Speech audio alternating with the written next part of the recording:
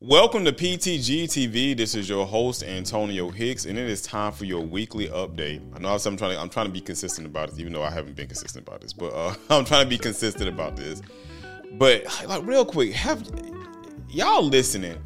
If you've had COVID, do you still have any like lingering effects from like having had COVID before? Like I was talking to one of my coworkers today because I'm like I still have the brain fog. Like I still get the brain fog, and I'm only 45, and it's for forgetting so much is wild to me because I'm like, there is no way I should be forgetting the stuff that I forget. And I know a lot of it came from having COVID, but it's weird that I still have it right now. I mean, you're talking about years later. And so I've been having this issue of just being so lethargic. Like I am tired, and I eat right. And I work out and I exercise, but even when I'm working out and I exercise, when I want to work out, I have to push myself through it.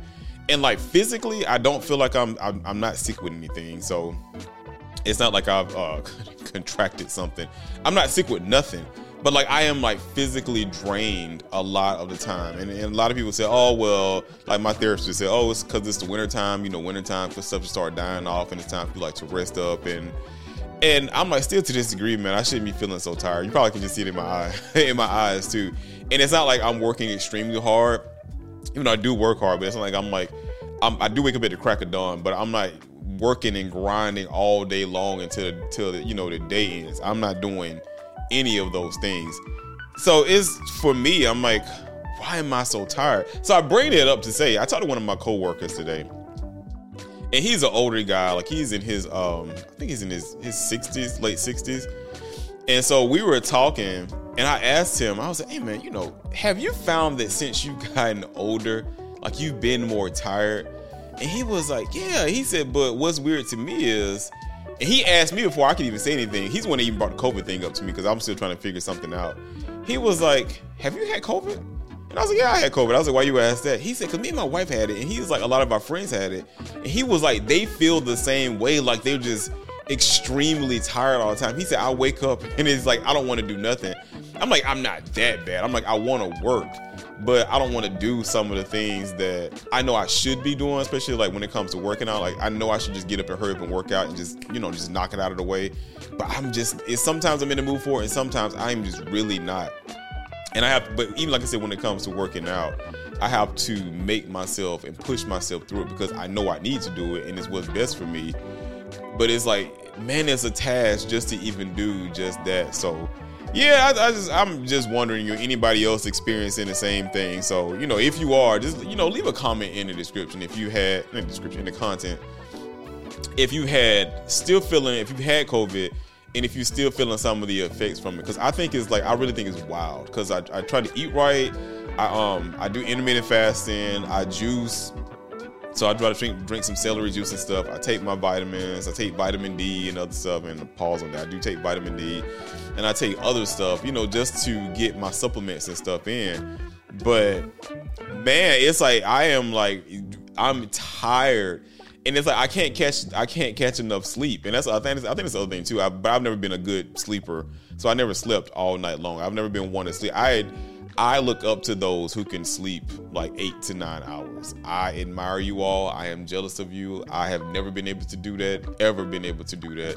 Even since I was in high school, I've never been able to do that. So if you can do that, give me some of what you're getting, or let me know what you're doing, because I have tried all of the things. I have taken medication and none of those things work, and I am just exhausted because I only get probably about a good 5 hours of sleep a night. And so my therapist was like, I need to try this, which I do, take a nap throughout the day. So even when I get done working, sometimes I try to take like an hour, if I can even. And that's the other thing too, I can't get a good nap in. I know I'm not getting on the topic, but just a conversation about issues and stuff. It's like, even when I get a nap, I can't get a good nap in, because when I try to take a nap, I probably might get a good 35 minutes of it, because I'll start hacking and coughing. My allergies start acting up. So I don't know. It's not because I'm getting old, because I've always been like that. But the exhaustion is, I thought it was because I'm getting old, but I don't know, man. Maybe it's because I've had COVID before. I don't know. I just find it weird. And it's not something I'm about to pay money to go to a doctor for. I'm not doing that. Because if y'all don't know, I mean, health insurance costs way too much for me going to the doctor's office trying to do a visit, and now we got to do a sleep study and all that. I just don't feel like paying for all that right now, especially if it's just being exhausted. Because I don't have anything else, going on with me physically. Like I said, I'm not sick from anything. I don't feel sick, and I don't have anything else going on with me. It is just the exhaustion. And it could be because I'm getting older, because I am 45 years old, but Jesus Christ. So I want to do, for this weekly update, to get back on topic, I wanted to do a tech talk episode of new technology that's coming, is out right now, and what's being worked on. And it's a couple of things that you probably have already heard, but I found was like real interesting. Some of them people don't know about, but I found them real interesting. So one of the things that Skynet is working on, I'm sorry, Google is working on. I'm going to always call Google Skynet because Google to me is Skynet. And if you do not know who Skynet is, Skynet came from the Terminator movies. Google has brought out their Gemini AI model. So they brought out the Gemini AI model to compete with ChatGPT 4's AI model because they had ChatGPT 3, but they advanced to their GPT-4 model, which can do, like, you can drag and drop images into it. And it's supposed to be, well, it does, not supposed to, look and sparse through the data of the images itself and tell you what's in the image and give you like comparison like things, or you can do it to inquire about stuff and do like a comparison analysis between like the two, or, something to that degree. And, or it has much more of a fluid human style conversation that comes along with it. But Google brought out their Gemini based model, their language model, and it claims to be the most powerful AI they have built to this day. And I call cap on that. Like, I really do call cap on that, because if you remember, they had Project Lambda that was out years ago that they were talking about rolling out, and they were testing it within the lab. And Project Lambda was one of the engineers came out and said it was sentient. It recognized that it was self-aware. And since then, they have not really, they released a lighter version of Project Lambda for Google Bard. So if you don't know about, Google has Google Bard, which Google Bard is BARD, is the same as competing with ChatGPT's, their open AI's ChatGPT model, where you can have a conversation and whatnot. So Bard has now integrated back into their version, is like Lambda Lite. So it's not the full version of Lambda. And I find it weird that they won't release. And it's in why I say I found it weird. I'm a conspiracy theorist. And like I've always said, if y'all listen to my previous shows, I like a conspiracy theory that makes sense. It has to make sense. And when I saw what the engineer said about Lambda, and by it recognizing itself, and it was self-aware of who it was, it recognized what death meant to it and everything, I'm like, why won't you release that? Like, why won't you release it to let the public talk to it, so we can see for ourselves? Because they said they've had other people come in there and they've proven that, it's not sentient. It's just going off. It's just basic machine learning, and it's just answering things like what you would want to hear. And I'm like, well, if that's the case, if you believe that, then just release it and let all of us, little meager humans test it out. But they've come out with the Gemini AI model. And all of these are like machine learning models that they're opening up to get into, what is it? It's not machine learning. See, there's the brain fart, the brain fart right there. But it's their new advanced model of generative AI. And so the generative AI is able to create new content, output like real time, like conversations and whatnot. And it gets more advanced as they go into like our quantum computers and stuff, which is what people are scared of, because they're afraid that, that the AI really will become sentient, which I am all for. But it says that their Gemini AI model is faster than anything they've ever built before. And I'm like, well, I don't know about that, because I'm like, and I can't tell what another company has built, but it was faster and was not faster. But I think it's on the same level, if not the same level, of their Project Lambda. But they won't release Lambda for us to find out, which one is faster and which one has better conversation. Because to me, the Lambda seemed like it had better, which is what it was made for, more fluid conversation and real conversation that actually seemed like you're talking to a human being. And Lambda was supposed to be the chat bot that you can integrate like into your business services and things of that nature. But they won't, like I said, they won't release it. But with Gemini, you can get like the master human style conversations. It understands and interprets images. It drives data and analytics, and it creates new AI apps and APIs. Now that's good if it can help create that, because I mean a lot of things are doing this now, especially like ChatGPT-4, because I use a lot of them for like what I do at work when I'm building certain things in my lab. And yes, I do use it when I'm working in the lab because it's no different than actually Googling stuff. So I've been using both, and I can get, I get a mixture from both depending upon like the topics and what it is you're trying to ask it. And they said that Gemini actually is better than ChatGPT-4 when it comes to 30 out of 32 test samples they've given to it. And I'm not going through all of those test samples. It was only a couple of things that it was off on. Like it recognized, like somebody asked them something about sex. And they want to get into BDSM, and if that's your thing, that's your thing.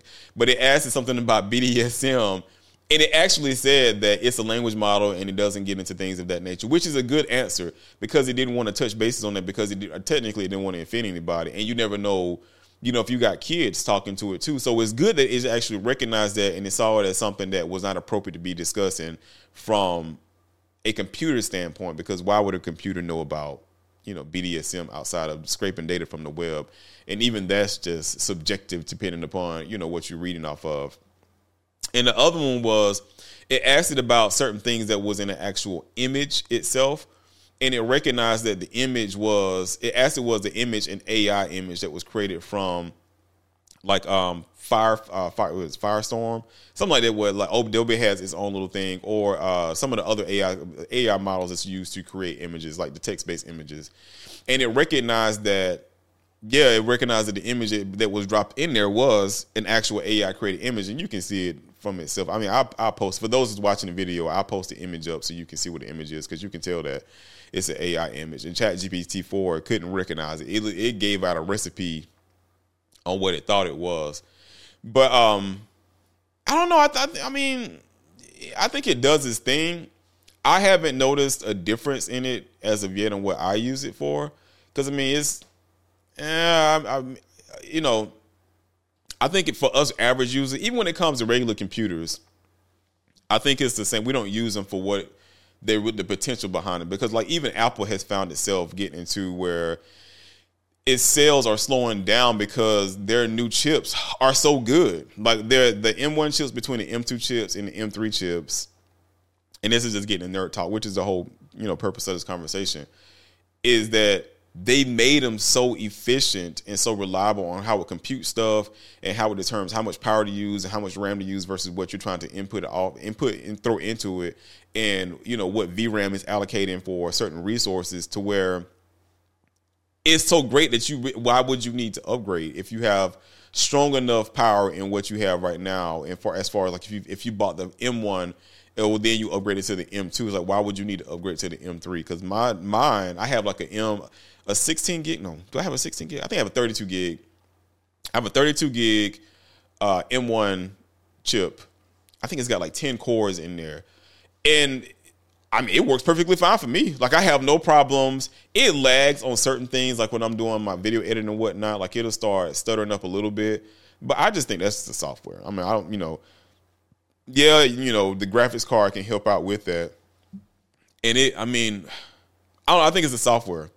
I know the software is controlled by the CPU and the GPU and what you're trying to do, and then you're trying to render wherever it is that you built or created with the video editing software and or graphic design stuff that's on there. I understand it 100%, but I haven't seen a difference between, even on my PC, my Windows PC, where I have a 3070 Ti GPU and an advanced AMD processing unit that's in there. I think it's a 2-year-old model, but when I bought it, it was like the highest at the time. It still takes almost the same amount of time trying to render stuff when I'm doing some editing on like my desktop versus my laptop. It's almost the same time. Like, I think my laptop will get it done within like a minute faster. But anyway, I say that to say that even with the new AI models they're bringing out, if you're not really throwing a bunch of stuff at it, I don't know that you would necessarily know outside of the images that it can determine, and it can pull information from. Like it's supposed to be able to pull information from like videos. I have not tested that yet, so I don't even know that to be true. And audio, I haven't tested the audio portion of it either. I know images, yes, and I know like text-based stuff, yes. And it can help out with creating code. It can help out with trying to troubleshoot stuff on like I did a lot of troubleshooting stuff with servers when I was creating like a DNS server, and then doing like some routes across my path. So I'm trying to connect two different virtual machines, and then create virtual LANs and stuff of that nature. But that doesn't take a lot of. I mean, it's just helping me out and trying to think stuff through on how to get stuff connected. But I don't know. I mean, I don't know. That's just me. But I think at the end of the day, though, I think that's why I say Google is Skynet, because we're getting there. Because everything in this conversation is like everything is like stacked up on top of each other of where you can see technology is going and how far we're getting ahead. Because even with these new AI models, like the EU is putting new regulations in place for us to govern, for them to govern on what they can do and what they're allowing with the AI that's coming out. And I guess to make sure that we don't bow down to their AI overlords, because I plan on being Neo. I don't plan on fighting the machines. I want the machines to come because we have too much chaos going on with these humans, and us as humans, we have problems that we can't seem to work out on our own. And I'm going to quote what Bush said. But Bush Sr. said, maybe it's going to take an external threat for us to come together and work together as a species, as opposed to fighting the way we're fighting right now. I mean, especially with the fighting that's taking place over in the Middle East. But yeah, that's why I say Google is going to be Skynet. I mean, is terrible. With the robotics company they had in there too, with Boston Dynamics stuff they had bought. I think they might have sold a branch of it off, but they did buy Boston Dynamic. And if you don't know who Boston Dynamic is, they have some of the most advanced. They have the most advanced robots.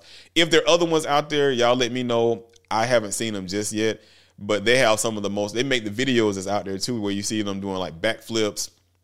I even saw one recently where they were doing some kickboxing and stuff. So Boston Dynamics, they doing their thing. And that's why I was like, between those robots, and they have the robotic dogs they haven't rolled them out in New York City. And I think in a couple other places to help out with the police force.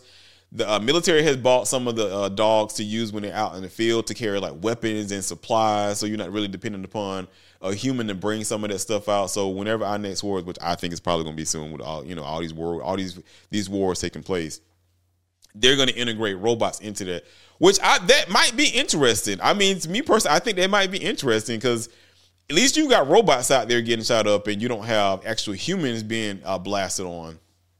Now, the robots, they might not like it because they might be like, why am I out here if, fighting for y'all humans? You just using me as, I'm going to say our tools, but you're using me as a tool to fight y'all's war. And I might not agree with that. But yeah, that's what it's funny how fast we're going with AI. And that's a lot of speculation that came with Sam Altman. If y'all saw my last episode where he was ousted, and they were thinking that he was just getting too wild with the AI because he wanted to push it to the limits to see how far we could go with it. And again, I don't have a problem with that. I mean, I really don't have a problem with that. I'm interested in, and I know a lot of people be like, "Well, you're crazy as hell." And I mean, I could agree with that. I am, but I mean, it's one of those things to where if we try everything else out to see what we can do with it, why not do the same thing with AI? Because I've expressed many times on many of my shows, I would love to have my own personal Jarvis. And if y'all don't watch, who Tony Stark is, or you're not an Iron Man person, Jarvis is Tony Stark's of Iron Man's, his AI that he has at home, where he comes home and it works with him. He's integrated in all of his stuff, like even in his suits. So it's everywhere he goes, he has Jarvis with him. I would love to have a personal assistant like that I can talk to, I can have casual conversation with, it can answer me. Because, I mean, it'll be easy to talk to a machine, whether always dumping your problems off onto another human. Now, I don't know. I guess that would be a thing of therapy, like trying to figure out if you dump so much like depression of like sad stuff off onto the computer, how the computer handles that and what it does with that data. I don't know if it deletes it or how it will end up interpreting it, and then how it end up changing up its code in conversations and whatnot. Because when it comes to these new language models, it's keeping your previous conversation so you can continue on with them. So I'd be interested in, I just thought about this. I mean, that would be an interesting thing to analyze. Like, how would it look going forward when it comes to having like your own personal assistant and you having conversations, like you dumping off all your life problems on, like you having relationship problems at home, or you feeling depressed about something, or the job is getting hard and, you know, people are doing certain things on your job or at your company and it's not sitting well with you, and you're just talking it through with your language model at home or in the car or whatever. Like, what it does with that for later on down the line when you're talking about other stuff. That's interesting. That's something to think about. I still want it, though.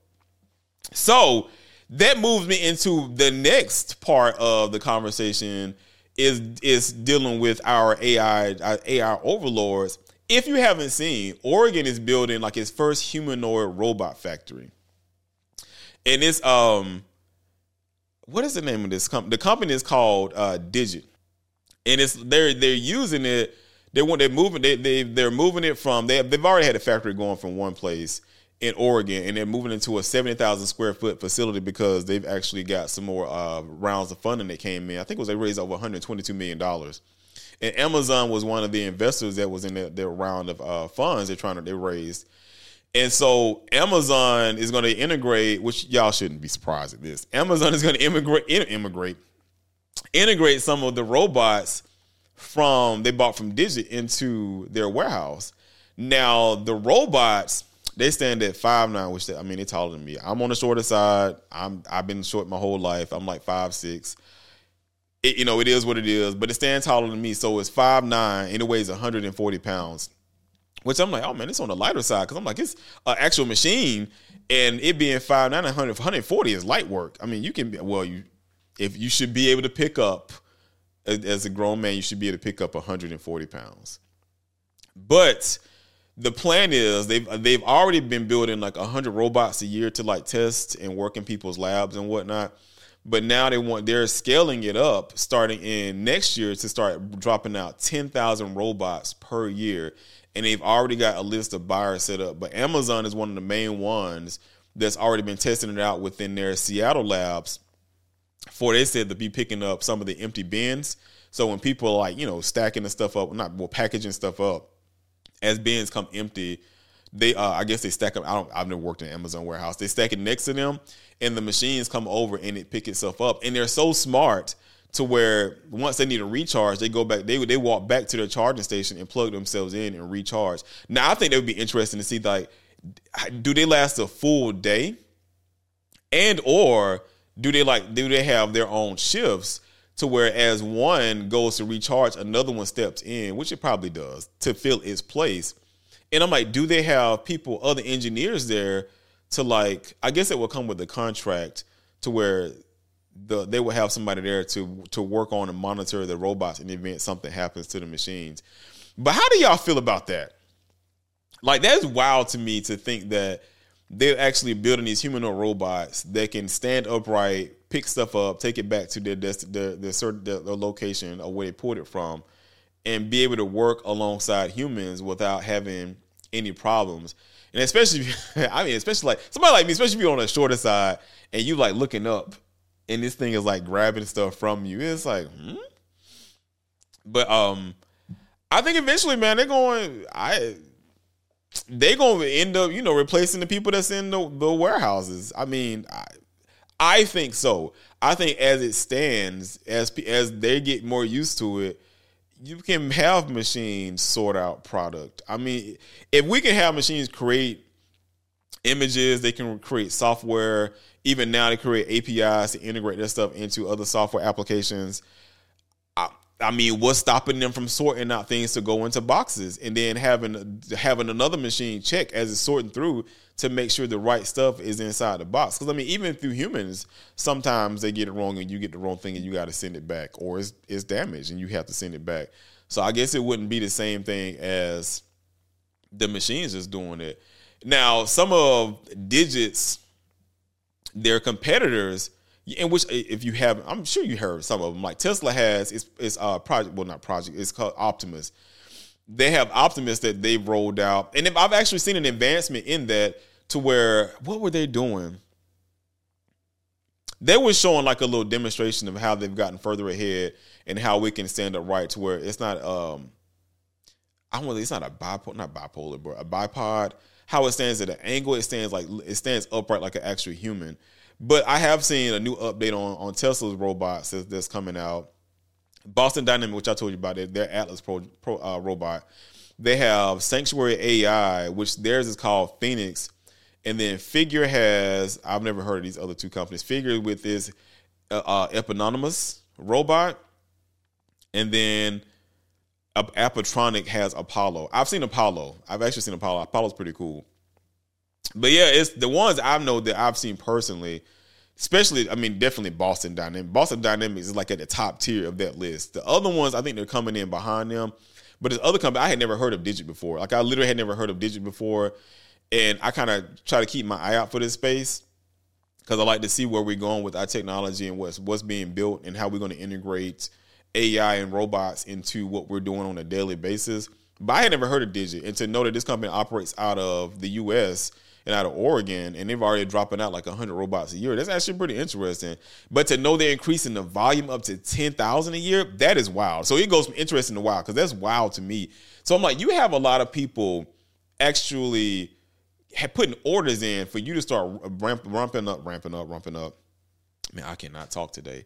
To ramp up production for this. And you've been testing it out for a long time. You've been testing it since 2016. So you've gotten pretty much all the bugs out of it to where it's working out. So I'm like, it's some interesting time. It's to see that where we're going now with AI and then how it's going to eventually start taking over jobs and stuff. And like, the question is like, what are we going to be doing? And nobody can give a legit answer on that because even me working in technology, some of the stuff that I do, it can be automated, but some stuff I do, it can't be automated. Like I work in a data center and I don't know too many machines. Yeah, I can think of a way, but I can't think of a way of how a machine can come in there, stack up some servers, wire them up, pull in like SFPs to connect to like your fiber optic circuits or copper. Me seeing that right now, I don't see how a machine can do that right now. Eventually in the future, yes. And then to go in, once it's done, I can see how a machine can plug directly into it and like, do the software applications that's inside of it, configure it to a network, pull out IPs and do like your NAT tables and those things. I can see how I can start doing that because, I mean, once it logs in, this is nerd talk. This is a nerd ramble right here. It should be to pull all that data from and communicate with other machines on the network to get what it needs to get done. But yeah, certain jobs. It's between the warehouses and stuff. I can see that stuff going away, especially like a couple of places. Because y'all don't know this about me. It's not beneath me to work multiple jobs.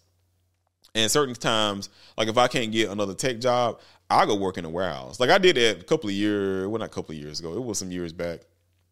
Well, I need some extra money. Like this time of the year is like rough for me. Because it's always something going on, which is weird. Like it's something that's been going on for a long time, and I haven't figured this out. I'm trying to break this cycle. But this time of the year, when I say this time of the year, if you listen to this afterwards, it's between September up until December. Like my pockets get real tight. Like it's a lot of stuff going on with my boys. My boys are in college now, but even when they weren't in college, it was always something going on with them at school between sports or whatever. And it was like my money was always thinned out. Like it was always thinned out at the latter part of the year. And this isn't even before the holidays even take place. So then when you add in the holidays, it gets cut even more. But yeah, so I was trying to work. I try to work, a second job just to bring in some extra income before I had my business that I have right now. And if I can't get IT job, I'll go work in a warehouse. And like one warehouse I was working at, I can't think of the name of the company anymore, but we had to pick up furniture and stuff and like wrap the furniture up. I can see a machine like actually doing it. I mean, it takes two people to do it. And all it takes is like one to lift it up, prop it up and hold it down. And the other one, and the machine keeps it in place and it just wraps it, saran wraps it and then lay it back down and stack them on top of each other. I can see that being converted into a place to where robots have taken over and robots are doing it now. Now, the question is going to be, again, is like, when those jobs are gone, what are those workers going to do? But they have to, and I know it's going to be, well, they have to learn a new skill set, but what? Not everybody is able to get into learning or doing IT stuff. I mean, it's one of those things. It's like, it's not everybody's built for it. Like, not everybody's built to be a doctor. Not everybody's built to be a lawyer. So it's like, and I'm not saying you can't do it, but certain things might come hard, like development. But even then, like, development jobs going to potentially, they could go away. Development jobs can really become automated. Like, if I can tell a computer, if I can get to an AI model and I can say what I want to have built, what I want it to do, give it all the specifics, I think eventually it can develop that app for me. Like, it should be able to develop the app for me and then test it within its own environment to actually make sure it's working. And then once it does that, give me the code, like the raw code, so I can integrate it into like my stuff, or I can like push it out to a server, like an AWS server, or through a Azure server. AWS is Amazon web server, or Azure is Microsoft, and drop it on there and then put my app on an app store, on either Google Play Store or both Google Play Store and Apple App Store. I think eventually we're going to get to that. And I hate to say that because, I mean, I value our developers, but I think eventually within the next couple of years, it will be to that point because it's already can write the code for you now. It just doesn't test it. So if you can get it to a place to where it starts writing the code for you and test it within its own environment, like its own IDE, I think, yeah, those developer jobs will eventually go away. So I keep saying it's wild times, and I'm excited about it. I'm on the older side of it, so for me, I don't have too much time anyway. But it's interesting. I'm curious, like, what are these kids going to do once those jobs really start just like pulling themselves out? And I'm curious to see what they transition over into. I really am curious. I would love to see them come into IT, into the networking world. I would love it. I mean, I love diversity, and I don't see a lot of diversity now, and I mean that in the most bluntest way possible. I don't see a lot. I see diversity on the bottom side, but as you move further up into actually fun stuff to work on, I don't see a lot of diversity now. So I welcome over all the diversity so we can work together and build stuff.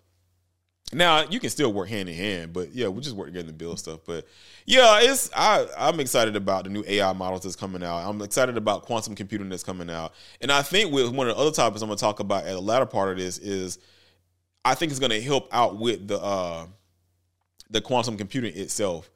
But on to the next topic, I think it's pretty funny because we're talking about technology and what people are trying to do. So I don't know if y'all have heard of Beeper. So if you listen to my show, you should have heard of Beeper because I talk about it, especially on the last episode or the last TikTok episode. But Beeper is an app company, and they made a app that integrates all messaging. I think it's up to 15 different messaging apps into one place. But the one that sold them the most was they had actual iMessage integrated into the Beeper application. And the only thing you had to do, you had to sign in with your Apple ID. And it allows you it was for Android apps. So it's not for Apple, it's for Android apps. You can use it on your Apple device, but a lot of people, especially like myself, we want to go use it on our Android devices because I'm a 2-phone user. So I use an Android phone and an iPhone. So my Android is for my business, and my iPhone is for like my personal. So when I'm doing business sometimes, I don't want to carry around 2 phones in my pocket because it's heavy as hell. So I'm like, well, if I want messages, I don't want to always look down at my watch. I want to be able to respond back, and then I want people to know that I'm responding back to them. And yeah, I could do it from the Android, but it's like green bubble versus blue bubble. Gotta say it. It's like, and then you don't want everybody to have. I mean, they can't have your business number, but I just want to talk to them with the number they knew it was coming from. Pretty much plain and simple. So if I could do that from my Android phone without having to always pull out my iPhone, then that was beautiful for me. Now, Beeper had a wait list. Like, it's one that's always in development. It's still in beta. Like, it's been in beta for a long time. And I guess because they want to make sure they get it right, which I have no problem with. I mean, if y'all look at the gaming world and how they games look beautiful when they're at CES and everybody's looking at it, but when they try to roll them out, they haven't got all the bugs out and it's trash. I like the fact that it'll operate in the beta mode.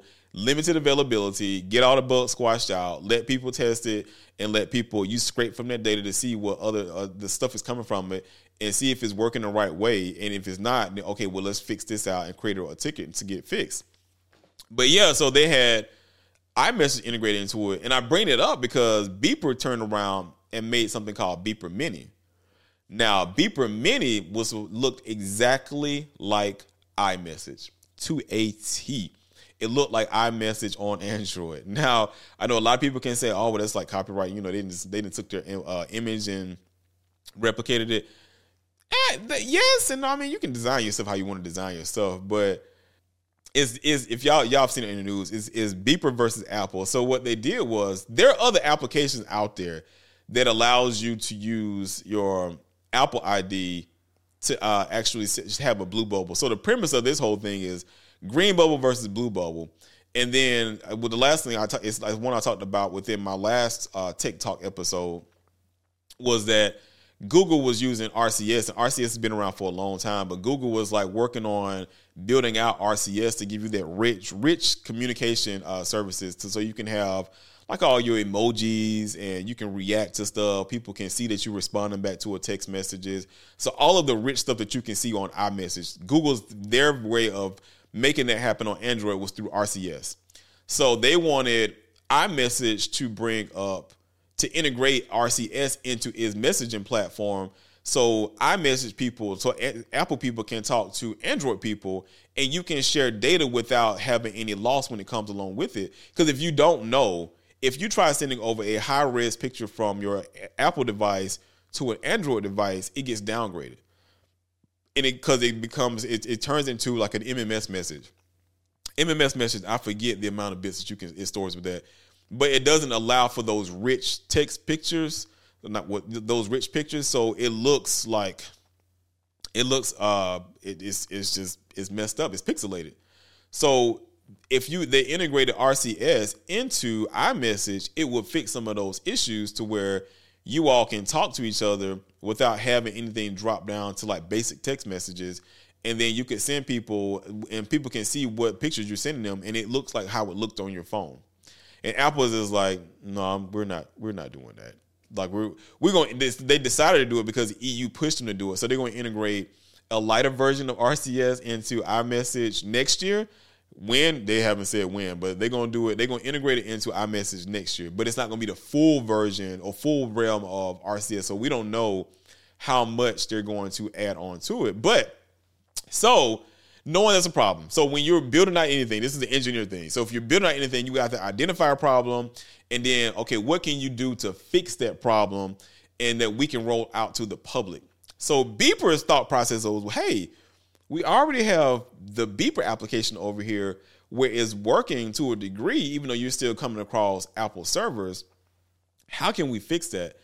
These jokers wrote code to trick Apple servers into believing that your phone number attached to your phone was actually an iPhone. Genius. Like, I got to give it to them. It was genius. They tricked the application to believing that. So when you're talking to anybody on Apple, whether you're on Android or whether you're on Apple, they see a blue bubble. You can send videos, you can send images, like pictures and stuff, without there being a degradation of any of those things. Like, it looks the way you took the picture. So if you got a Pixel phone, or because Pixel take some of the best pictures on Android, or you have a Samsung phone, or whatever phone you got on Android side, whatever picture you take on your Android phone will look the exact same way when it goes to the iPhone using the Beeper Mini app. So a lot of us knew that Apple wasn't going to have it. Like, Apple was not going to stand for it. And then, but Beeper did charge like $1.99 for it. So they gave you a 7-day trial, and then after the seventh day, they start charging you $1.99. And so Beeper didn't know how people were going to take it, because especially it being a paid for app. When they rolled this app out, they had over 100,000 people sign up. 100,000 people signed up for this application. Now, you take that into dollar amounts.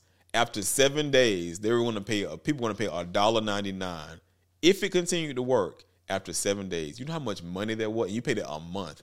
That was guaranteed income per month. of 200,000 more every single month, because that was 100,000 when they first rolled the app out, and it was growing after that. Apple saw that and caught wind of it, and they was like, we're not having that in these streets. Apple immediately shut that down. They're notorious for that anyway.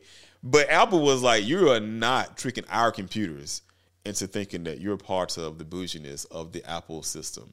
We're not allowing that. So because, you think you can fool us, but you're still just a peasant. And because you're a peasant, we're going to boot you off of and out of our house and off of our grounds and kick you back off to those streets. So Apple updated, they sent out a patch and they shut it down. Like, they blocked it out. And so they've been trying to work on it. And they stopped taking payments from people. They did stop. They didn't take any payments from anybody. They froze it.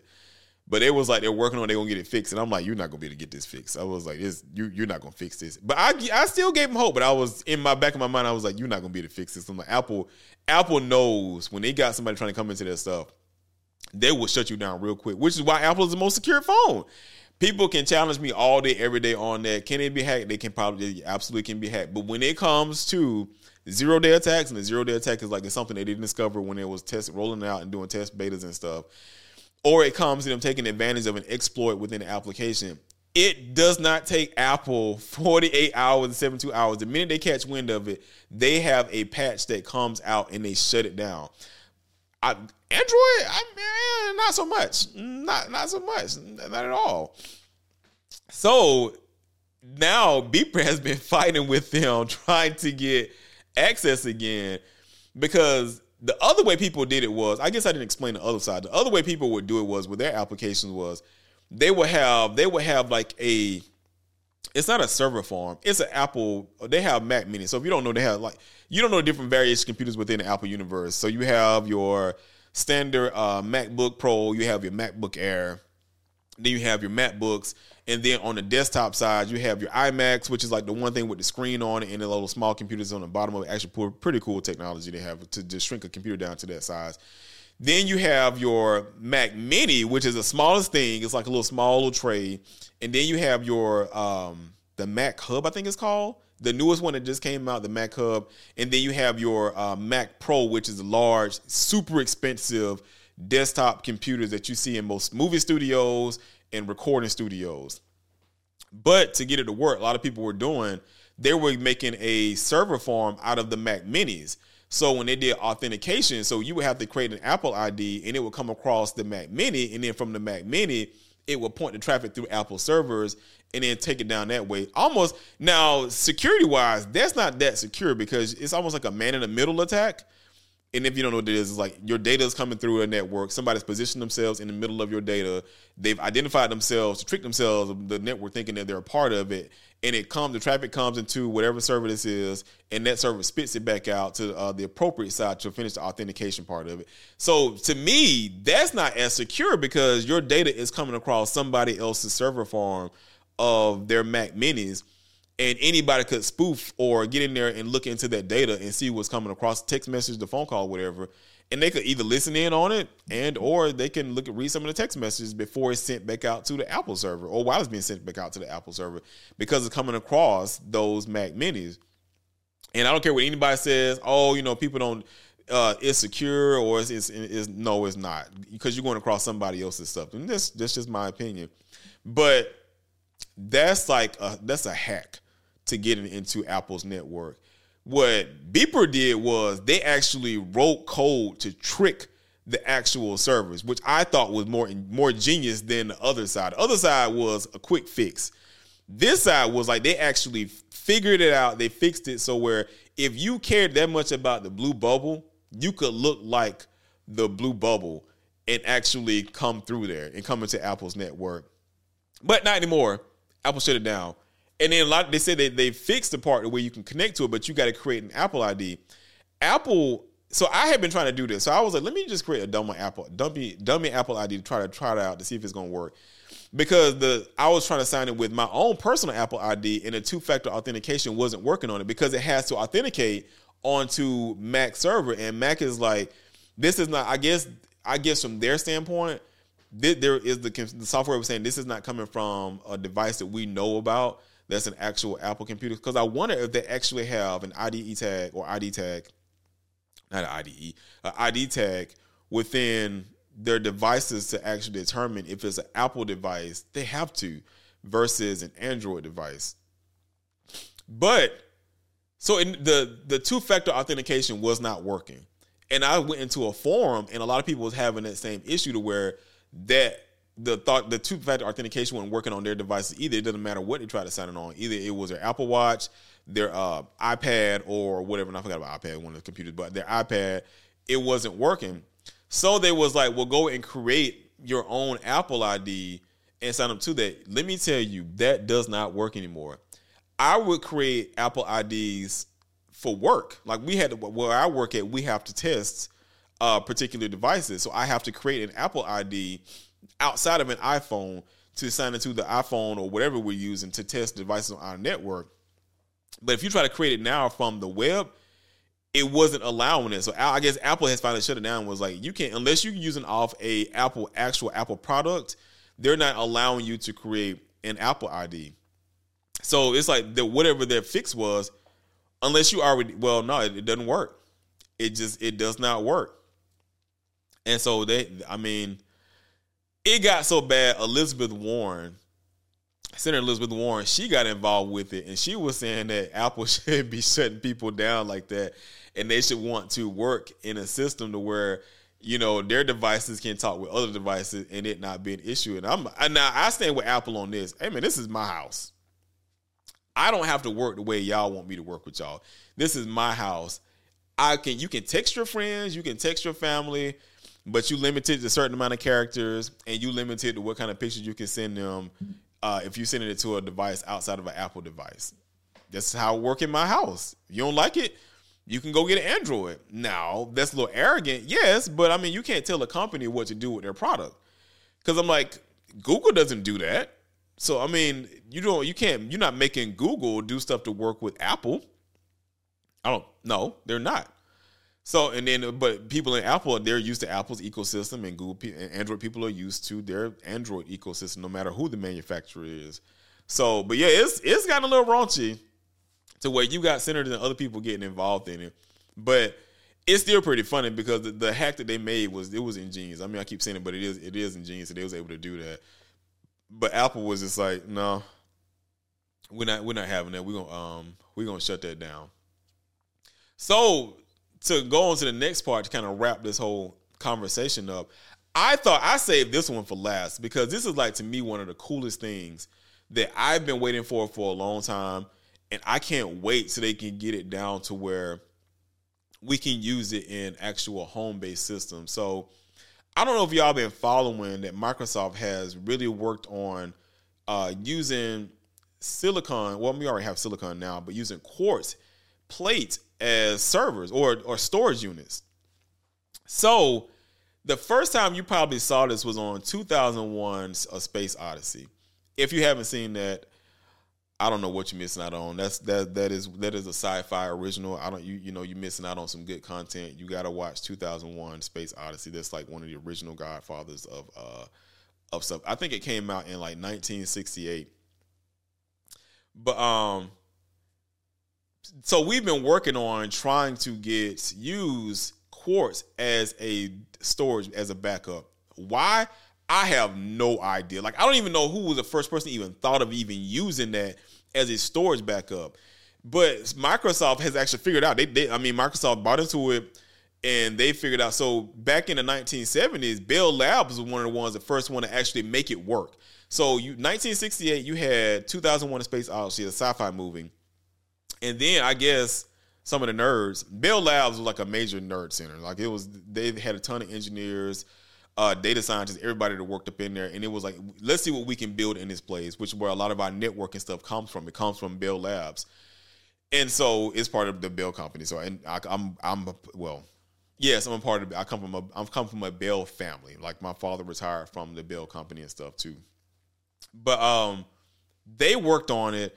And then they kind of just like let it go to the wayside because it wasn't picking up the steam like they wanted to. They made it work to a degree.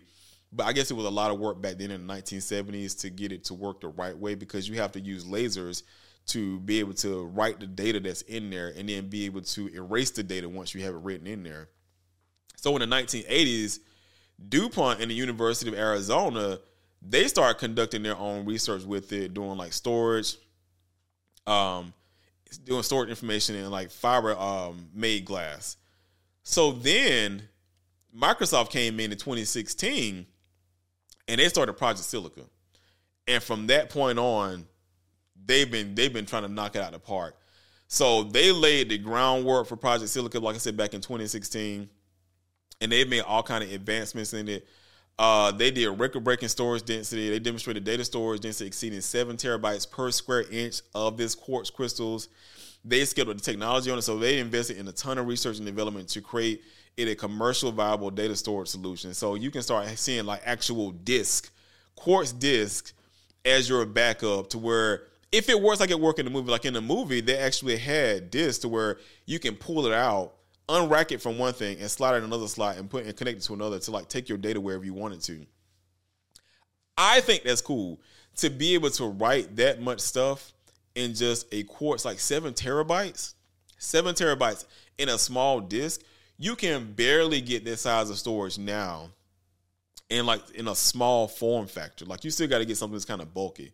So I can't wait to see how that works. But it's the technology that comes with it is actually pretty interesting. So the long-term benefits of it is it's ideal for preserving historical data, cultural artifacts, and critical information for future generations. So it has a long-term effect with it. So unless you break it, it's going to be there until the end of times, because it's a crystal.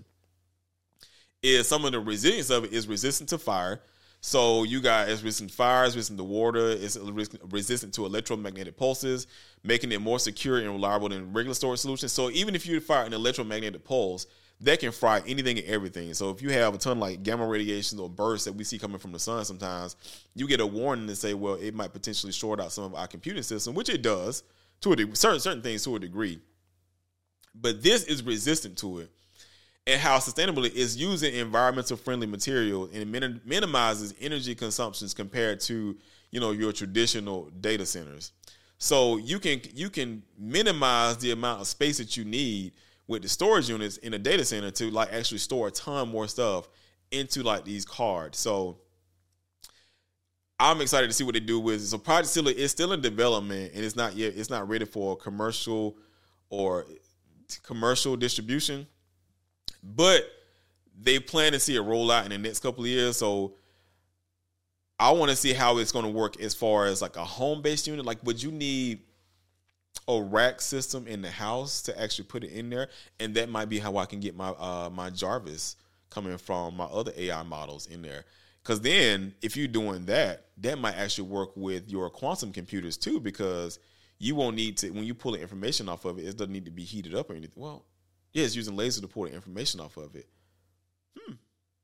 But yeah, anyway, so I thought that was something that was actually pretty cool. Like to actually see you being able to store a ton of data and stuff onto a quartz crystal from a movie. Because like we seen iPads back from Star Trek. Like you saw the first iPad or tablet computers on Star Trek itself. And now everybody's walking around with tablets now. So it's always interesting to see how sci-fi movies or anybody does any form of animation and stuff, how that vision of things is actually can be brought forth and be used into like a home-based solution and develop into a home-based solution for people, so people can use it. So, I mean, it goes to show you that if you got a vision and you got an artistic talent, that all you got to do is get with the right person that can help develop that and make it a real-time thing. So, I mean, if that's the field that you're working in, I mean, that should be exciting for you, because whatever you can envision and whatever you can dream about and think of, you never know. It can actually be created and pushed out to make it into an actual product. So thank y'all for tuning in to this week's episode for my little weekly update. Trying to get more consistent, man, because like I said, I've been exhausted. I don't know why I've been so tired lately from this stuff. It's had me drained to like want to actually create podcasts and do other content. But yeah, I'm picking back up the habit again. So hope y'all are staying safe out there. And yeah, I'm excited about our new AI overlords and what they're going to do. If you're not, you need to get tied in, because you don't want to be the ones on the outside and then you end up getting pushed out Because I'm gonna be the Neo. I'm gonna be the Neo. I'm not bucking the machines. I'm riding along with the machines. So thank y'all for tuning in again. Y'all be safe out there. Make sure y'all take y'all L's every day so you live for today. Laugh about the things that you have no control over, and lead and love with your heart. So y'all stay safe out on the streets. This is PTG TV. Peace out. You can catch us with the baddies in the hot car. If they try to pull us over, it is not art.